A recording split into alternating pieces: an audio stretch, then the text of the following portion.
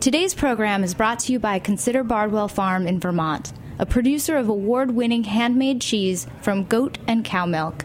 For more information, visit considerbardwellfarm.com. I'm Dave Arnold, host of Cooking Issues. You're listening to Heritage Radio Network, broadcasting live from Bushwick, Brooklyn. If you like this program, visit heritageradionetwork.org for thousands more. We talk about music with musical dudes. Finger on the pulse, snacky tunes.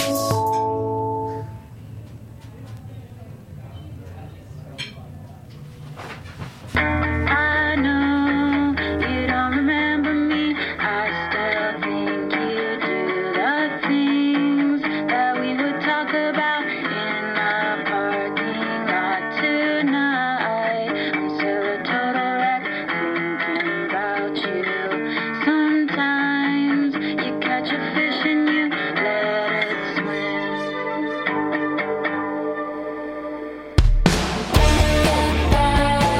To where I'm going to, with or without you. I thought if I was good enough, you'd come with me. Somehow I can't get over it. Instantly all day inside my brain. Strangers stare. Victoria, what do you need them to? Victoria, when I love you. Victoria, what do you want them to? Victoria,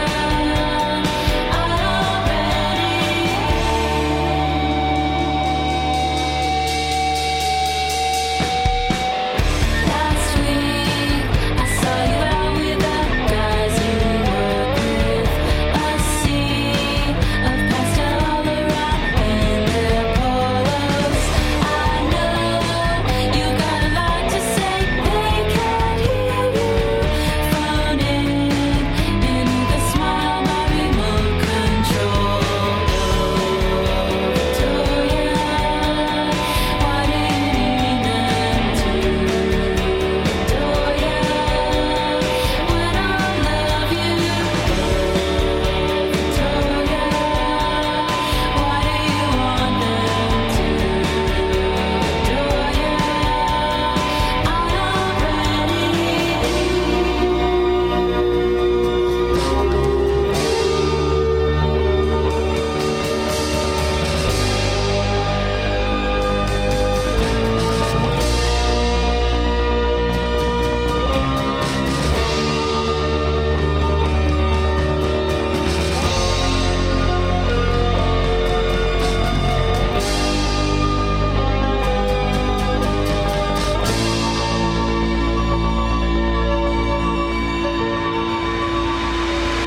Sometimes you catch a fish and you let it swim.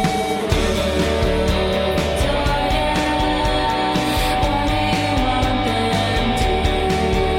Victoria, when I love you.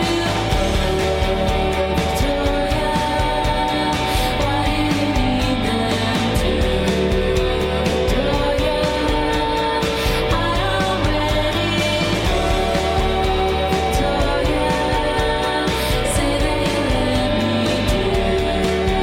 Victoria, I would always.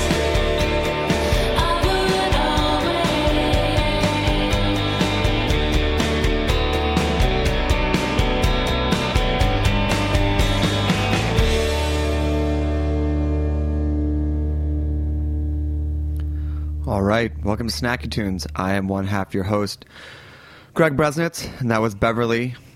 Big thanks to Leo for introducing us. They will be in studio live later today. But at first, we have, Maria Godoy from The Salt. Maria, you there? Yeah, I am here. Oh, you sound nice and loud and clear. Welcome to the show.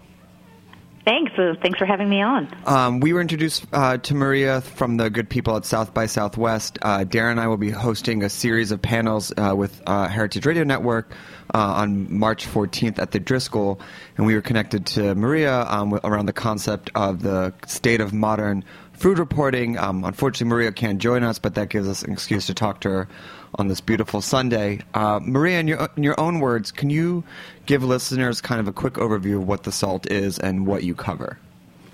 Yeah, sure. The Salt is the food blog from NPR, and we cover pretty much the whole world of through the lens of food. We cover the health and nutrition aspects of what we eat, the business aspects, the issues related to the environment, how food production impacts the planet, and issues of sustainability, as well as culture, how what we eat defines who we are. So really everything that has to do with how we live through the lens of food. And we're going to touch a little bit more on that in a moment, but let's go back to 2011 when The Salt was formed. What was the current state in your mind of food reporting in kind of relation to the opening you saw for The Salt? Well, when we launched, we actually did an assessment, and there are something like 10,000 food blogs out there. And so we asked ourselves, well, what are we going to add to that? And what we felt we were adding was journalistic rigor to the question of food. There were a lot of people covering food, but more in the recipe, great restaurants, Top Chef sort of way. We wanted to address the questions that people are hearing. What's the deal with GMOs? Is cleansing, juicing really good for us? What about issues related to workers' rights and the minimum wage fight, which wasn't really actually hitting up then, but that was part of our lens. And again, the historical and cultural aspects of food. We really thought we wanted to bring the same sort of thing that NPR brings to all of its reporting, like rigorous investigation and skepticism, which is like a key tool in a journalist's tool belt, to food, to what we eat. There's a lot of interest. Everybody considers themselves a foodie nowadays, and that was true back then too. But as people ask questions about what we eat and where it comes from, we wanted to say, okay, we're the journalists, come to us, and we can answer. And there really wasn't anybody that seemed to be doing that much. Now, that said, there were some people reporting on, Civil Eats was around already, and I have a lot of respect for what they do. Of course. They tend to have an advocacy approach to covering food issues, which I think is one of the things that distinguishes us from them. As, like I said, we're journalists, so we bring a lens of objectivity. We try not to be advocates, but just present you the facts, and you can present and you can decide for yourselves. Grist was doing some of this on the environmental front, but their general environmental issues are not really solely dedicated to food coverage. Yeah, I mean, I think what's interesting is when they did the climate march last year in New York, I was surprised to see, the minimum wage had a section, GMOs, anti-GMOs and everything. And I think it's kind of like what you cover there was also really manifested there, is that the world is now viewed as food as kind of like a lens. And how do you feel that, was there any kind of indication early on that you were definitely onto something for this approach? I think the fact that we had a tremendous response immediately, we launched and 3 months later we won a James Beard Award, which was that's pretty good. Incredible. That's pretty and good. Not expected at all. I think that was sort of the first big indicator we got that we're doing the right thing, that we're on the right track, and that people are listening and want this sort of coverage. What was what article was the James Beard for, or what subject matter? I'm sorry, it was a Best Food Blog. Oh, okay. Best Group Food Blog. So just en masse. Yes, en masse, for just best food blog, just for everything we do. Yeah. And I got to tell you, that was I was kind of like a deer caught in headlights on that stage, because I was not expecting it. I did not have a speech prepared or anything, and it was a good it was a good validation for us that the approach we were taking was the right thing to do. And nowadays, of course, a lot of publications are doing this. I should say Mark Bittman, of course, already had his column in the New York Times, and I think he's done a world of good in enlightening the general public about these issues. He really helped lead the way. But Tamar Hespel in the Washington Post has a very great food column where she tackles a lot of these issues. And then there are other general interest publications that do some of this too, like the New Yorker. Michael Spector has done some great reporting on food issues. Lucky Peach is a wonderful publication, and then there's so much. Gastropod, I'm a big fan of the food podcast that tackles more of the cultural issues, I'd say, but with a really smart lens. So, is there anything, before we kind of dive deeper into like what, you cover, is there anything that is just, not on the table, or you just try to avoid, or, you say other people do that well, we're not going to go down that route? Oh, on the salt? Yeah. What we don't do, it's funny, people are always asking us when we do stories, like, we don't do recipes, except very rarely, and that's partly because everybody else does that. And in terms of more serious issues, like issues we stay away from, I don't think there's anything we say we're not going to cover that because we're scared to cover it, but we want to make sure that we actually have something to add to the conversation. I think that's always, that's generally a good rule of thumb for any journalist. When you tackle a story, make sure that you're adding to the conversation and helping to bring something to it that enlightens the audience. And being around for 5 years now, what are some of the things that you've seen that that you keep returning to, or topics or areas that have taken on, found a home on the salt? I'm sorry. What do you, like topics that we return to over and over? Yeah, you mean? Exactly. Well, I think there's always, we return to a lot of things. Food waste, actually, is a really interesting topic. I don't think there were a lot of people talking about it 5 years ago. Jonathan Bloom, I don't know if you're familiar with his work, but he's like a luminary on this topic. He wrote a great book on food waste maybe 6 or 7 years ago. Don't quote me on that. But nobody else is really talking about it. And just in the last couple of years, I think consumer awareness about food waste, we waste something like 40% of all the food we produce in this country, has really grown, and that's great. That's a climate issue. I don't think it didn't even register 3 years ago, I'd say, or not very much. And now whenever we cover food waste and, the issue of ugly fruit, that so much of the produce that is produced gets tossed because it doesn't meet cosmetic beauty standards set by retailers, but it's in fact perfectly nutritious and perfectly good to eat, and sometimes just really amusing looking, like eggplants with faces on them. They happen to grow that way. Nature is imperfect, and that's beautiful too. But anyway, that's something that people are becoming aware of just in the last year, that you see like this passion for, and that's something that we hit again and again. That's pretty new, I'd say. And do you feel that do you feel like you're kind of like a channel that people can go to for now food waste, but like new issues, or using food as a lens to kind of shine lights on other parts, and people come to you with those stories where they might not feel like other outlets will cover? Yes, I do think that's the case. I do think people know that we like to take a quirky angle on things sometimes, but not just for quirk's sake, but really, it's like a step back and connect the dots, about how what's on our plate affects, the person who picks coffee in Rwanda, or basically, the world is very big, but it's also very small, and so we like to take stories that connect those dots and help you see how the choices you make as a consumer have a whole host of ramifications. Great. Well, we're going to take a quick musical break, and then we're going to dive into food as a lens for current civil issues. We'll be right back with the salt. This is a song called Barnacles Live from Snacky Tunes.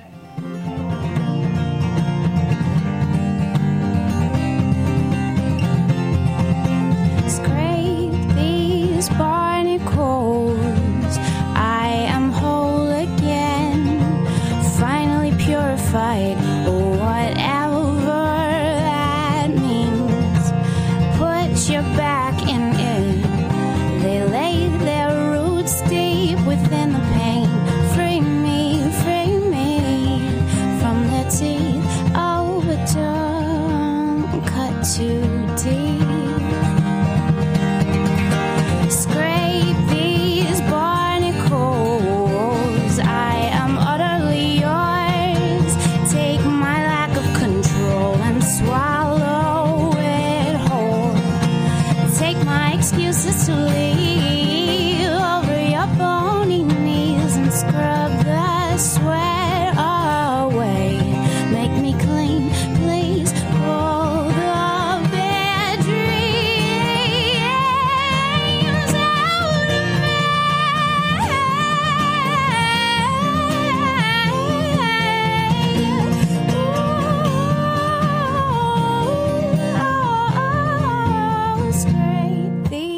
barnacles. I am utterly yours. Break my lack of control and swallow it. Oh, break my excuses to leave over your bony knees and free me, free me, free me, free me. I am utterly yours. Free me, free me, free me, free me. I am utterly yours. Free me, free me, free me, free me, free me. I am utterly, utterly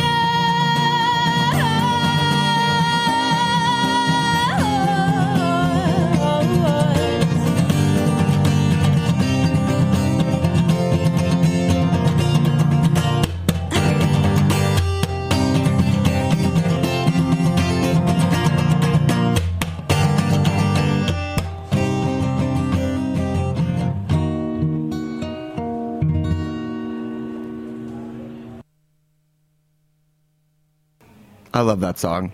Laura Stevenson, Barnacles. Maria, so the big thing that I think that what the SALT does so well and is so apparent now is how people use food to frame so many civil and civic issues right now, which I think maybe wasn't as much as a focus or a lens before. If you could maybe touch a little bit about how people are using that to frame, in a very real and personal way, issues that have been around like climate change, greenhouse gases, minimum wage, etc. Well, I think probably the biggest issue is meat and meat consumption, like in climate change. I think people are becoming increasingly aware of the environmental cost of eating meat, and as well as health issues involved, like the World Health Organization issued when they proclaimed that eating red and processed meats could have carcinogenic effects. I think that grabbed headlines around the world. But in terms of climate issues, I think meat is probably the thing that people are becoming most aware of in recent years.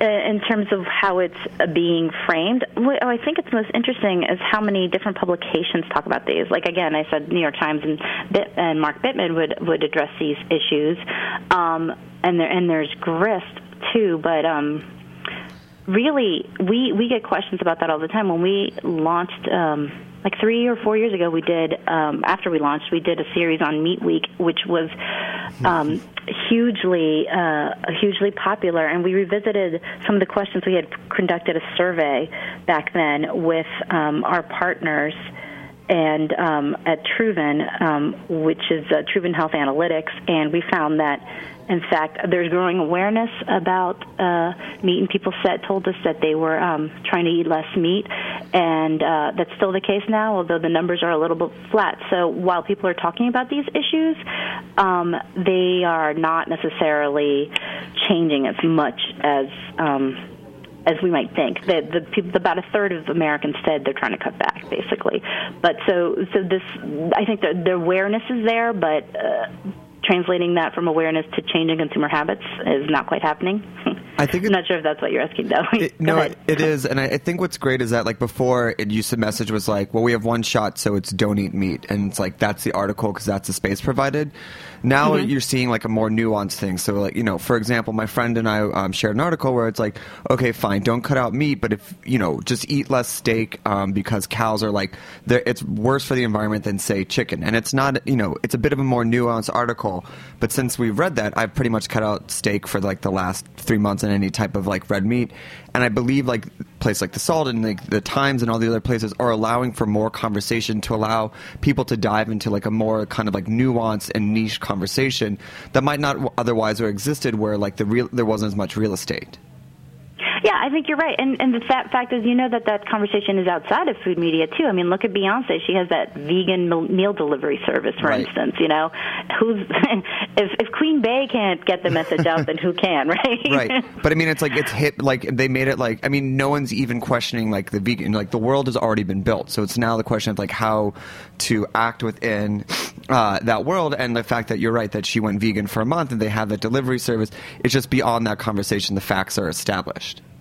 Right, exactly. Like, people are becoming more aware, and they're sort of saying, well, how do I incorporate this? And actually the survey that we did, that we published recently, found that people are trying to eat more fruits and vegetables. I think that's a trend that sort of reflects ongoing coverage, that people are trying to make they're like vegetables more of the center of the plate, and that doesn't mean they're necessarily giving up meat altogether, but again, they're just becoming more aware.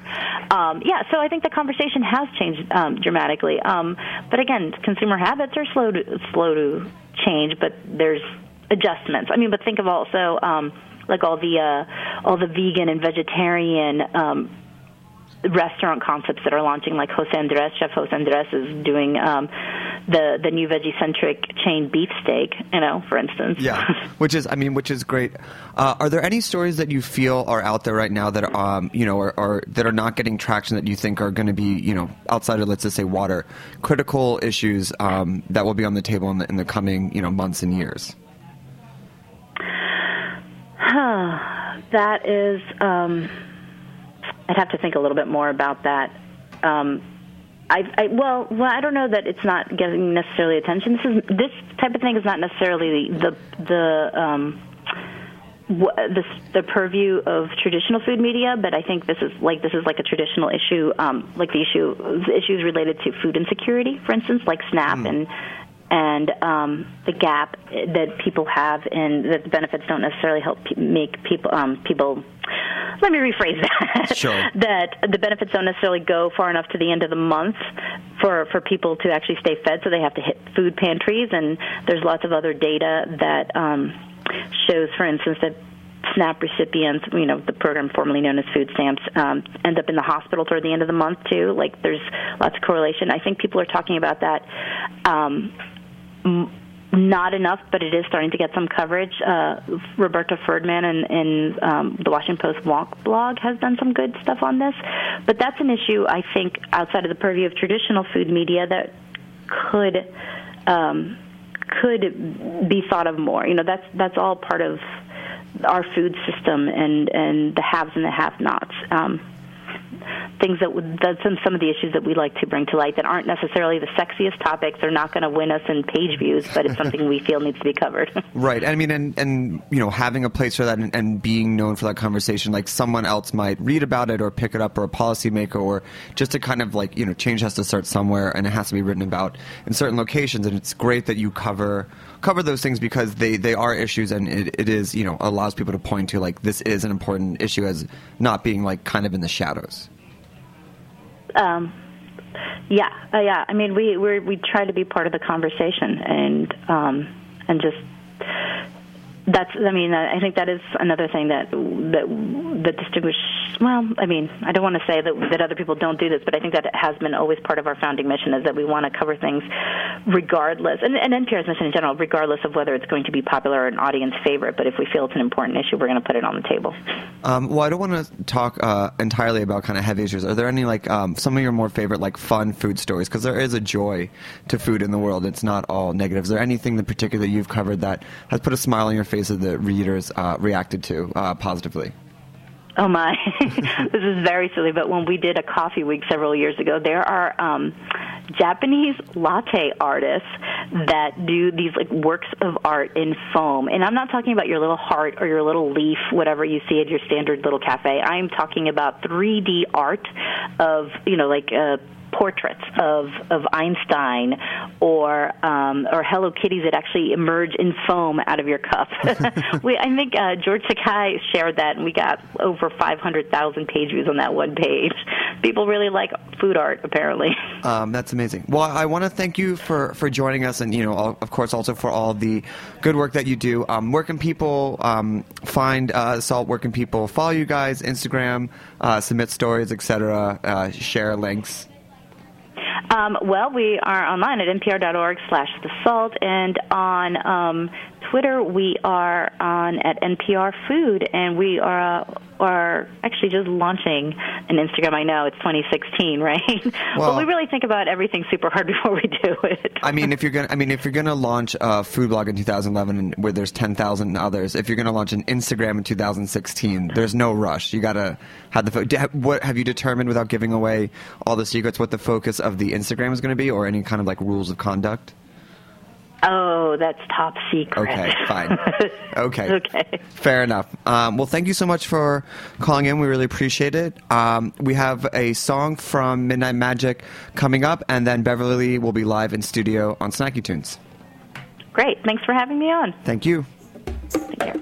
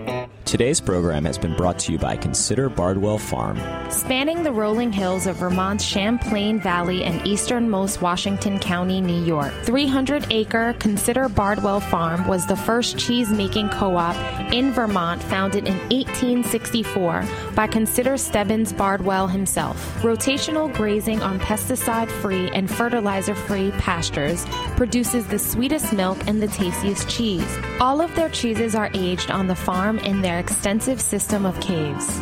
Consider Bardwell Farm is also a big supporter of Heritage Foods USA's No Goat Left Behind program. No Goat Left Behind is a serious effort launched in 2011 by Heritage Foods USA, designed to introduce goat meat to American diners and provide a sustainable end market for dairy animals. For more information, please visit www.considerbardwellfarm.com.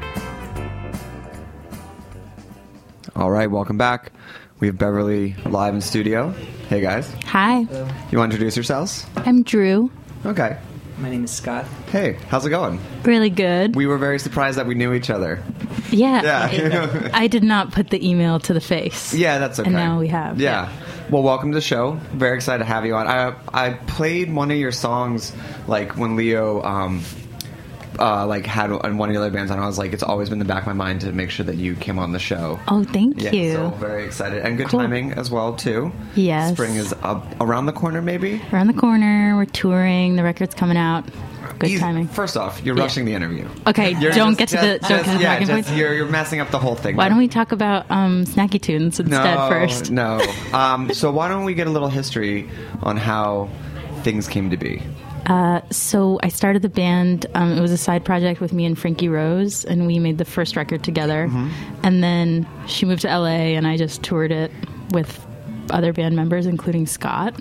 And we sort of started collaborating more and made the second record together, and that's what's coming out in May.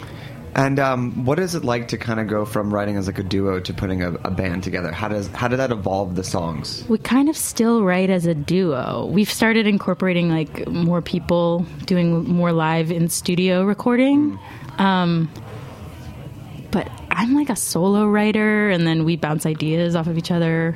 I just got like a good vision of you like in a dark room with a candle with like a quill and like parchment and being like, no one must disturb my process. Yeah, it's usually Lamb's Blood that I'm writing in. The classic Lamb's Blood record. We just saw The Witch last night. I'm like, so good. Can't stop thinking about it. It's so good. Freaky as hell. So We good. thought it was scary because there was debate as to whether or not it was actually scary. Parts were. We were I like, was- how scared? Like 10 for me, I know this sounds stupid, is Talented Mr. Ripley because it's so psychologically messed up. I saw Blair Witch like the first night it came out, and that like freaked me out. Mm-hmm. But I think like if I had waited a week and read anything about it, I would have been like not scared, but just kind of like the first of that kind of found footage. Oh, type of yeah, vibe. yeah. I thought The Witch was pretty scary. Yeah. Without giving anything away, the last kind of like 20 minutes are pretty, Yeah. Yeah. Anyway. pretty uplifting. Yeah, pretty great for a Saturday night. So in the writing process, the two of you, but like kind of bringing in a live band, do they throw ideas into the mix, or is it like it's mostly fully formed and they just kind of bring in instrumentation into the studio? Yeah, they definitely bring ideas because everyone plays things differently. Like we were talking about this the other day. It's like if you give someone who's a bass player an eighth note thing to do, they'll play it differently just because of the way their bodies do that. Like it just comes out very personally for each person. Yeah. So Right. I think people bring if you different give a record things. to someone and just say, okay, reproduce this bass line. Yeah. And it just seems like the easiest punk rock bass line you've Yeah, ever heard. like three It'll notes. just sound different. Like if three different people will just do it differently. And it's like shocking. It just seems like the most straightforward thing. But I guess people there's nuances in how people play that And when you can't get rid of. and when you bring the people in, I mean, is it like a hummed out thing? Is it an idea? Are you excited about like the nuances that they're bringing to the parts, or do you hear something in your head and you're like, please just try to get this as close as possible? That's like a never-ending conversation, and you always have to feel it out every time you do it. Because in the same, what if you scare someone? What if you witch someone and they have to? They like want to leave. Yeah, that's you true. have to just. Like Everyone has to you had feel like sweet included. talk 'em. And, yeah. I think you should come in with the idea that maybe they're going to bring something to the table that you hadn't previously thought of, and then you'll find out very quickly if they're bringing something delicious or they're bringing something that's like belongs in another recipe. So when they bring something, Do not make food analogies because we're on the food show. Yeah, it's great. We live for this. So you find out very quickly whether or not they should like follow a script very strictly, or whether or not they just get free reign to kind of do whatever they want. Yeah, just throw in there. Yeah, it's interesting. How do you go about finding the? I mean, once you and Frankie moved out, Wes, how did you two meet, and how did you kind of form the new iteration? Well, I actually produced the first a couple songs from the first Beverly record, or like played, I just did some work on them. And then when it came time to put the band together, I thought, I was in the running. Yeah, you wanted to do it. Yeah, I really wanted to do it. And then, I just called you every day and texted. It was like, we had to put it together. Actually, I was like, I need to be playing in this band. Yeah, I think I did that. You're like, here's the thing. I have the masters. I'm not sending them. I'll bring them to the first tour stop, and then you'll get them like one at a time until I slowly Costanza my way into the band. It was actually, honestly, during the mixing process for the first record where you put your foot down very adamantly about like a mixing choice, and I was like, whoa, he's really invested. Like, I think he really cares about this. And he was right. And it was like a great thing. And I'm glad that that's what happened on the record. That's amazing. Like that that's also a fine line as being a producer where it's like, well, it's like, this is how I feel, but ultimately it's your record, but you kind of just went for it. I never do that. I never put the foot down, except I just felt so strongly about it that I just advocated very strongly on for one thing, and then it worked out. It was what was it? There was two different versions of Honeydew. One that had been kind of worked on by a very talented producer engineer, and he made some changes to it that like improved some things and like lost other things. And I thought that the things that he lost were so crucial that it doesn't even matter if the other version sounds worse, quote unquote, but the vibe and like the musicality of it were more present in the first version, like the demo-y version, and I thought that it was very crucial that we went with that. I'm glad. Sold. Yeah, you almost I kind of saw the fire like right behind his eyes, right. Like you were like reliving it. Yes, like such an easygoing person, but very adamant about music, and that's really the only thing that matters to either of us. So it's fine. Yeah, I mean that's what you want in your corner. Yeah, it's great. Right. Well, why don't we hear a song? Cool. What are you gonna play for us first on that beautiful Martin? Oh, isn't it? Oh yeah. I think we're going to play the first song off the new record. Oh. Nobody's heard it. Uh-oh. Snacky Tune. We used to have an air horn sound effect. But What's the Snacky Tunes theme song? Is there one? Yeah, there is. When you go back, since you weren't here, you can hear it at the beginning of that episode. Wallpaper did it. Like, cute. Yeah. Oh, wow. We were going to do, I've told the story a million times, but we were going to, every month we were going to get a new theme song. We were just going to get our friends to write it. And then he sent that in and it was like, we're like, this is perfect. It's, I mean, yeah, anyway. The only other version of his Freelance Whales came in and covered it. Because they just listened to it on repeat in their tour van. So they we want to do this. We want to do our version of it. So there's like an alternative take on great. that. Yeah. Sounds like a great little 7-inch you should put out. I mean, it's like yeah. Anyway, all right. So let's hear the song. Cool. 1, 2, 3, 4.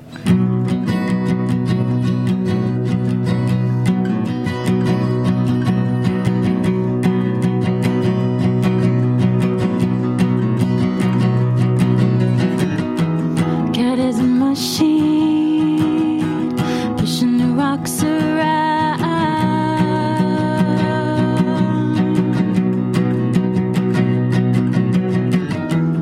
Bullets are sleeping, dreaming of buildings.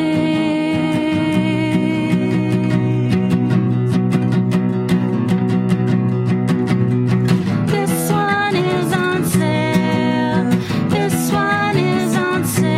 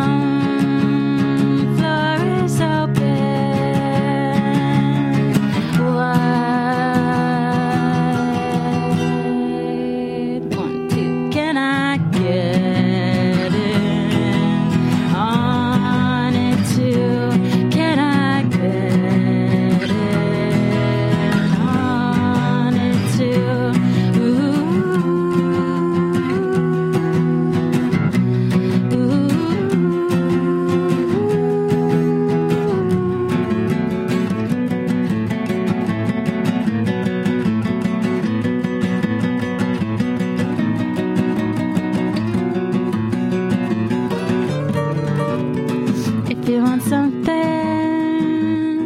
No, you can help yourself.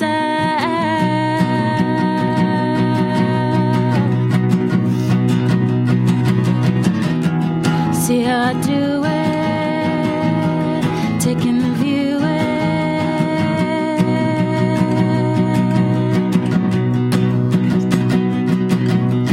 This one is the best. This one is the best.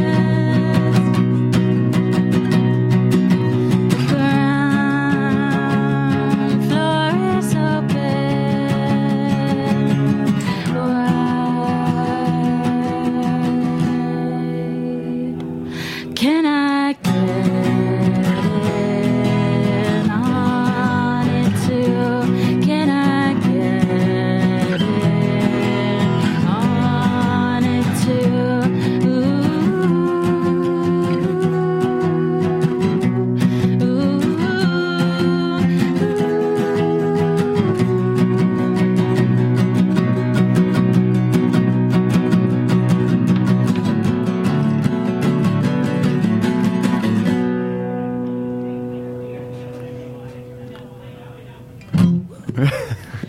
You know, I was watching that Martin documentary today. I didn't realize, but Kurt Cobain used a Martin in Nirvana Unplugged.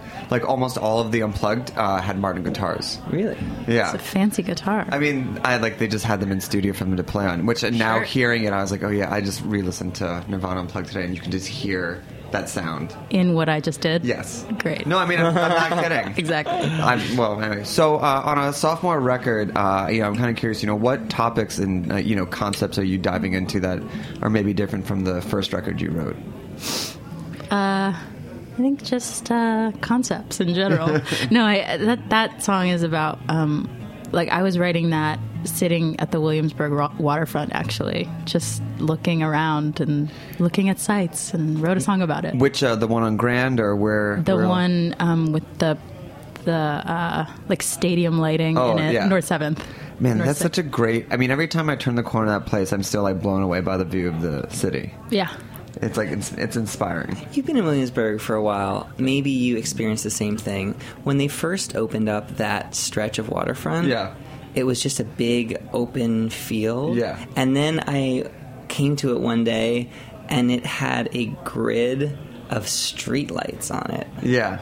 Were you shocked and horrified by that, or is that just no big deal and I'm the only person who cares about that and thinks that was a disaster? I mean, I lived on North 4th and Wythe, so I saw we lived there, and then we just saw the development coming. Right. One day they Yeah. put up stoplights on Wythe, Sure, yeah. or when they changed, I forget, it was Kent and Wythe used to go both ways, and then they turned it into a one-way. Mm-hmm. So I kind of just saw that evolve over time. Mm-hmm. So whenever they do this stuff, I just was I mean, it's Right. just kind of inevitable. Yeah. And that stuff. I don't know. I mean, there's. But I wonder if it was Central Park, and all of a sudden people went to Central Park one day, and there was just every 35 feet there was a big street light. There might be an outcry. Yeah, What do you think? I think people would, right, but I think for there's maybe there's the grandfather clause, and this is if you're going to put a park, now you need to have light. Interesting, yeah. I mean, yeah, but I do agree that if you put street lights in the middle of Central Park, people would melt. No, I know. down. I'm literally, the song is I'm so just astonished at how fast it changed, and that's what it's about. But on the other hand, it's we need to be thankful that it's not a strip mall. It's actually a park. Yeah. So I that's mean, great. Some people would argue that they didn't give us all the park that was promised for that, but that's probably for another. Yeah. For the next show. For a next That show. is or that the is next true. record. I mean, it's written in silly string on Kent and North 14th. Yeah, that's sign. that's what's going to break the thing wide open. Yeah, exactly. But I guess it's everyone sees it. It's we all know that it's that it's an issue. So besides kind of how quickly things change, what are some of the other topics that you've gone into for this record? Just change and growing up and friendships changing, and there's a lot of just love songs and I think change and growing up. That's what it's about. What is the qualities of a good love song for a Beverly track? What's got Honestly, I think it's just the music and the way that melody and chords go together in a way that is romantic or interesting. doesn't have to be lyrics for me. Oh, Like, just sonically. just a nice melody that is like kind of forlorn and evokes something. That's what I like. You? I'm kind of in the same boat. You're I like, think that wow, you how could did that take do that? like if you just grab the lyrics from any love song, like 5 random love songs, Yeah. and just read them all back to back, I think they would all kind of be in the same ballpark. Yeah. But what people did with that was maybe the thing that drove the stake into your heart as a listener.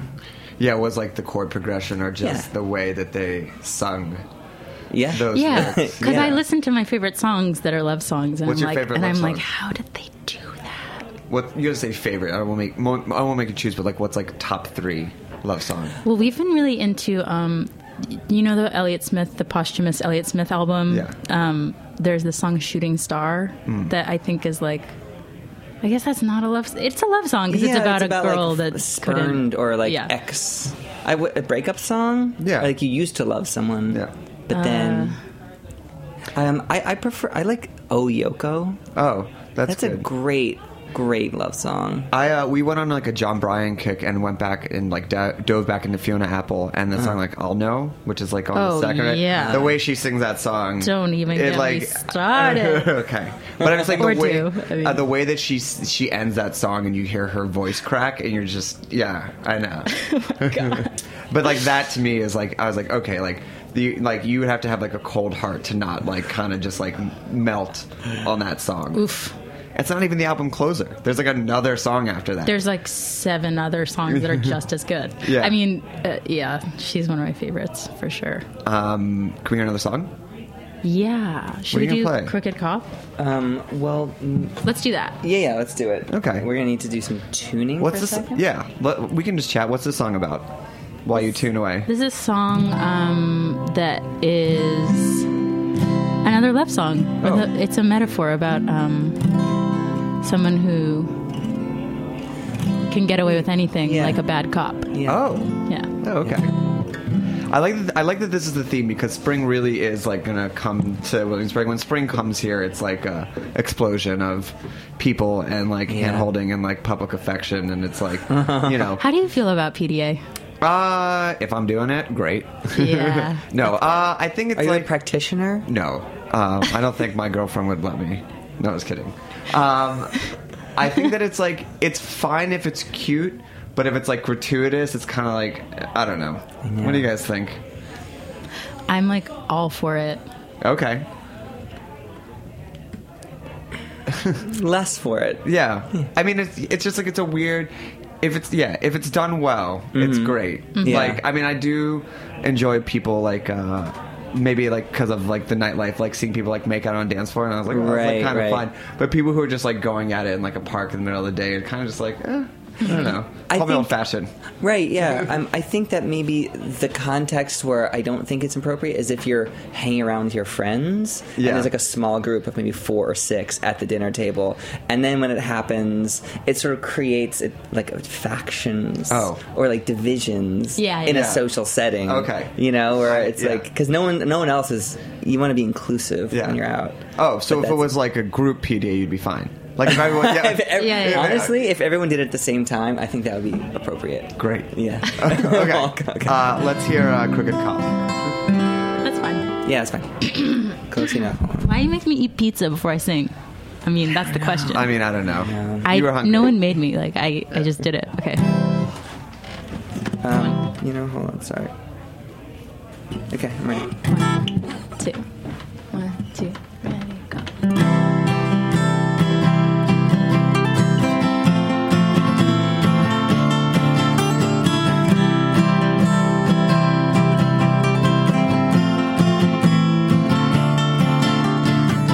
Sometimes you wait for a band of sunlight to appear. Then you kick up clouds into some kind of phony atmosphere.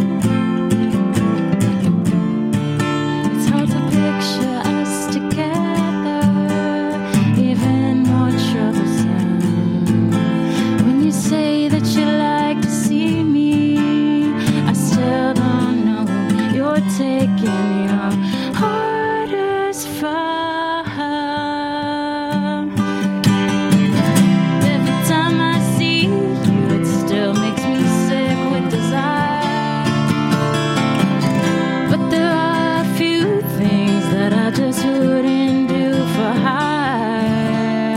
And I tell you how I feel, but I know you're wearing a wire. 'Cause you're on the take, like a crooked cop, like a crooked cop.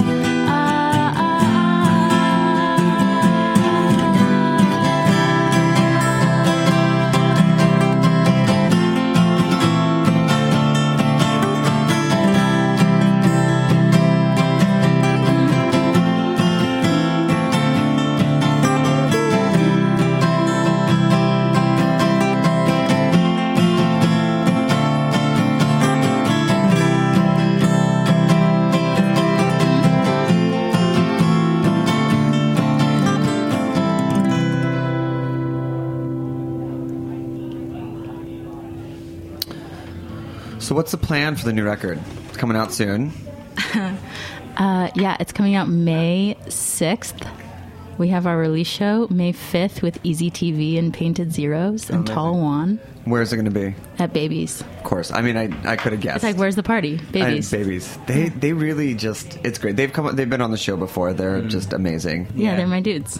Yeah, They're the and best. The best is when they open up the windows and like the whole show. I remember that Dan Deacon show they had, and they just like halfway through the show just open it up, and you're like, oh, this such a smartly designed venue. Yeah, that little wall is genius. Yeah, and then are you guys going on tour? Maybe.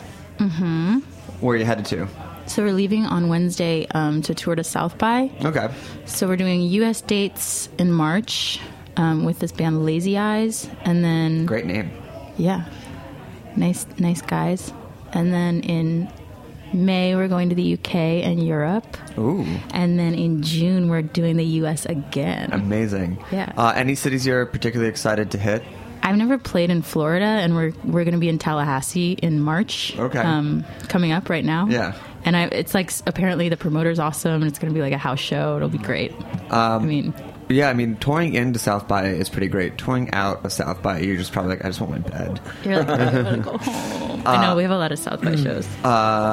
Let's talk about it. Where are you playing? Any ones you want to call out in particular? Yeah, How many we are you have doing? we're doing 7. That's I good. wanna say, is that true?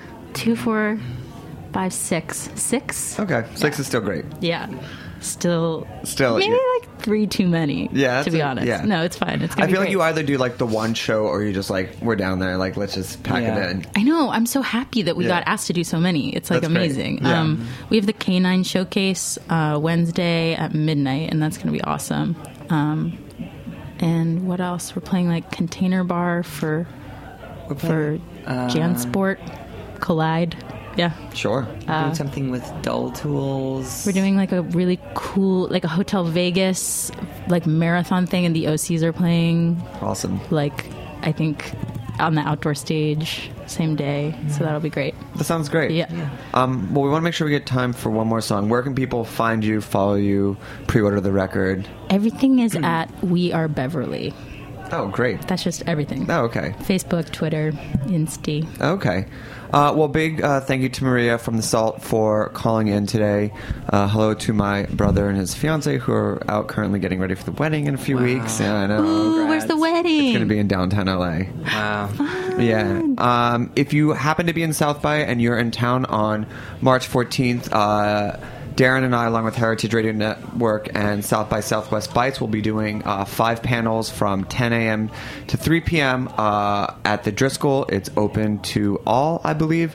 We'll be covering stuff like the modern state of food reporting, pop culture and food, The Spice is Right, and a few other topics. Flyers we post on Instagram later this week. We'll be sending out some email blasts. Shout out to my girlfriend who did confirm that she would be into some PDA on text message. So things are looking up. I'm glad we got that out of the way. What are you going to take us out with? We have a little Everly Brothers cover. We're Ooh, gonna do. Love perfect. Theme. Love theme. Thanks for coming on. Oh, and thank you to Leo, as always. Yeah, he's the best. Yeah, Thank you to he kinda is the Leo best. for hooking it up. Yeah. All right. Take us out. It's fine. Yeah. Don't kiss me if you don't love me. Don't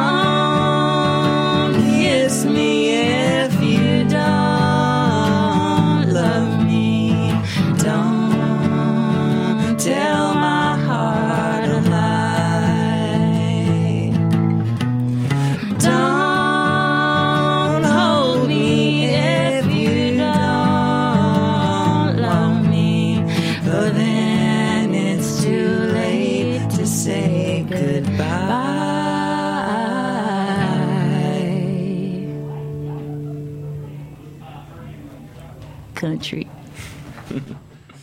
Talk about food. We talk about music with musical dudes. Finger on the pulse, snacky tunes. Thanks for listening to this program on heritageradionetwork.org. You can find all of our archived programs on our website or as podcasts in the iTunes Store by searching Heritage Radio Network. You can like us on Facebook and follow us on Twitter at heritage_radio. You can email us with questions anytime at info@heritageradionetwork.org. Heritage Radio Network is a 501c3 nonprofit. To donate and become a member, visit our website today. Thanks for listening.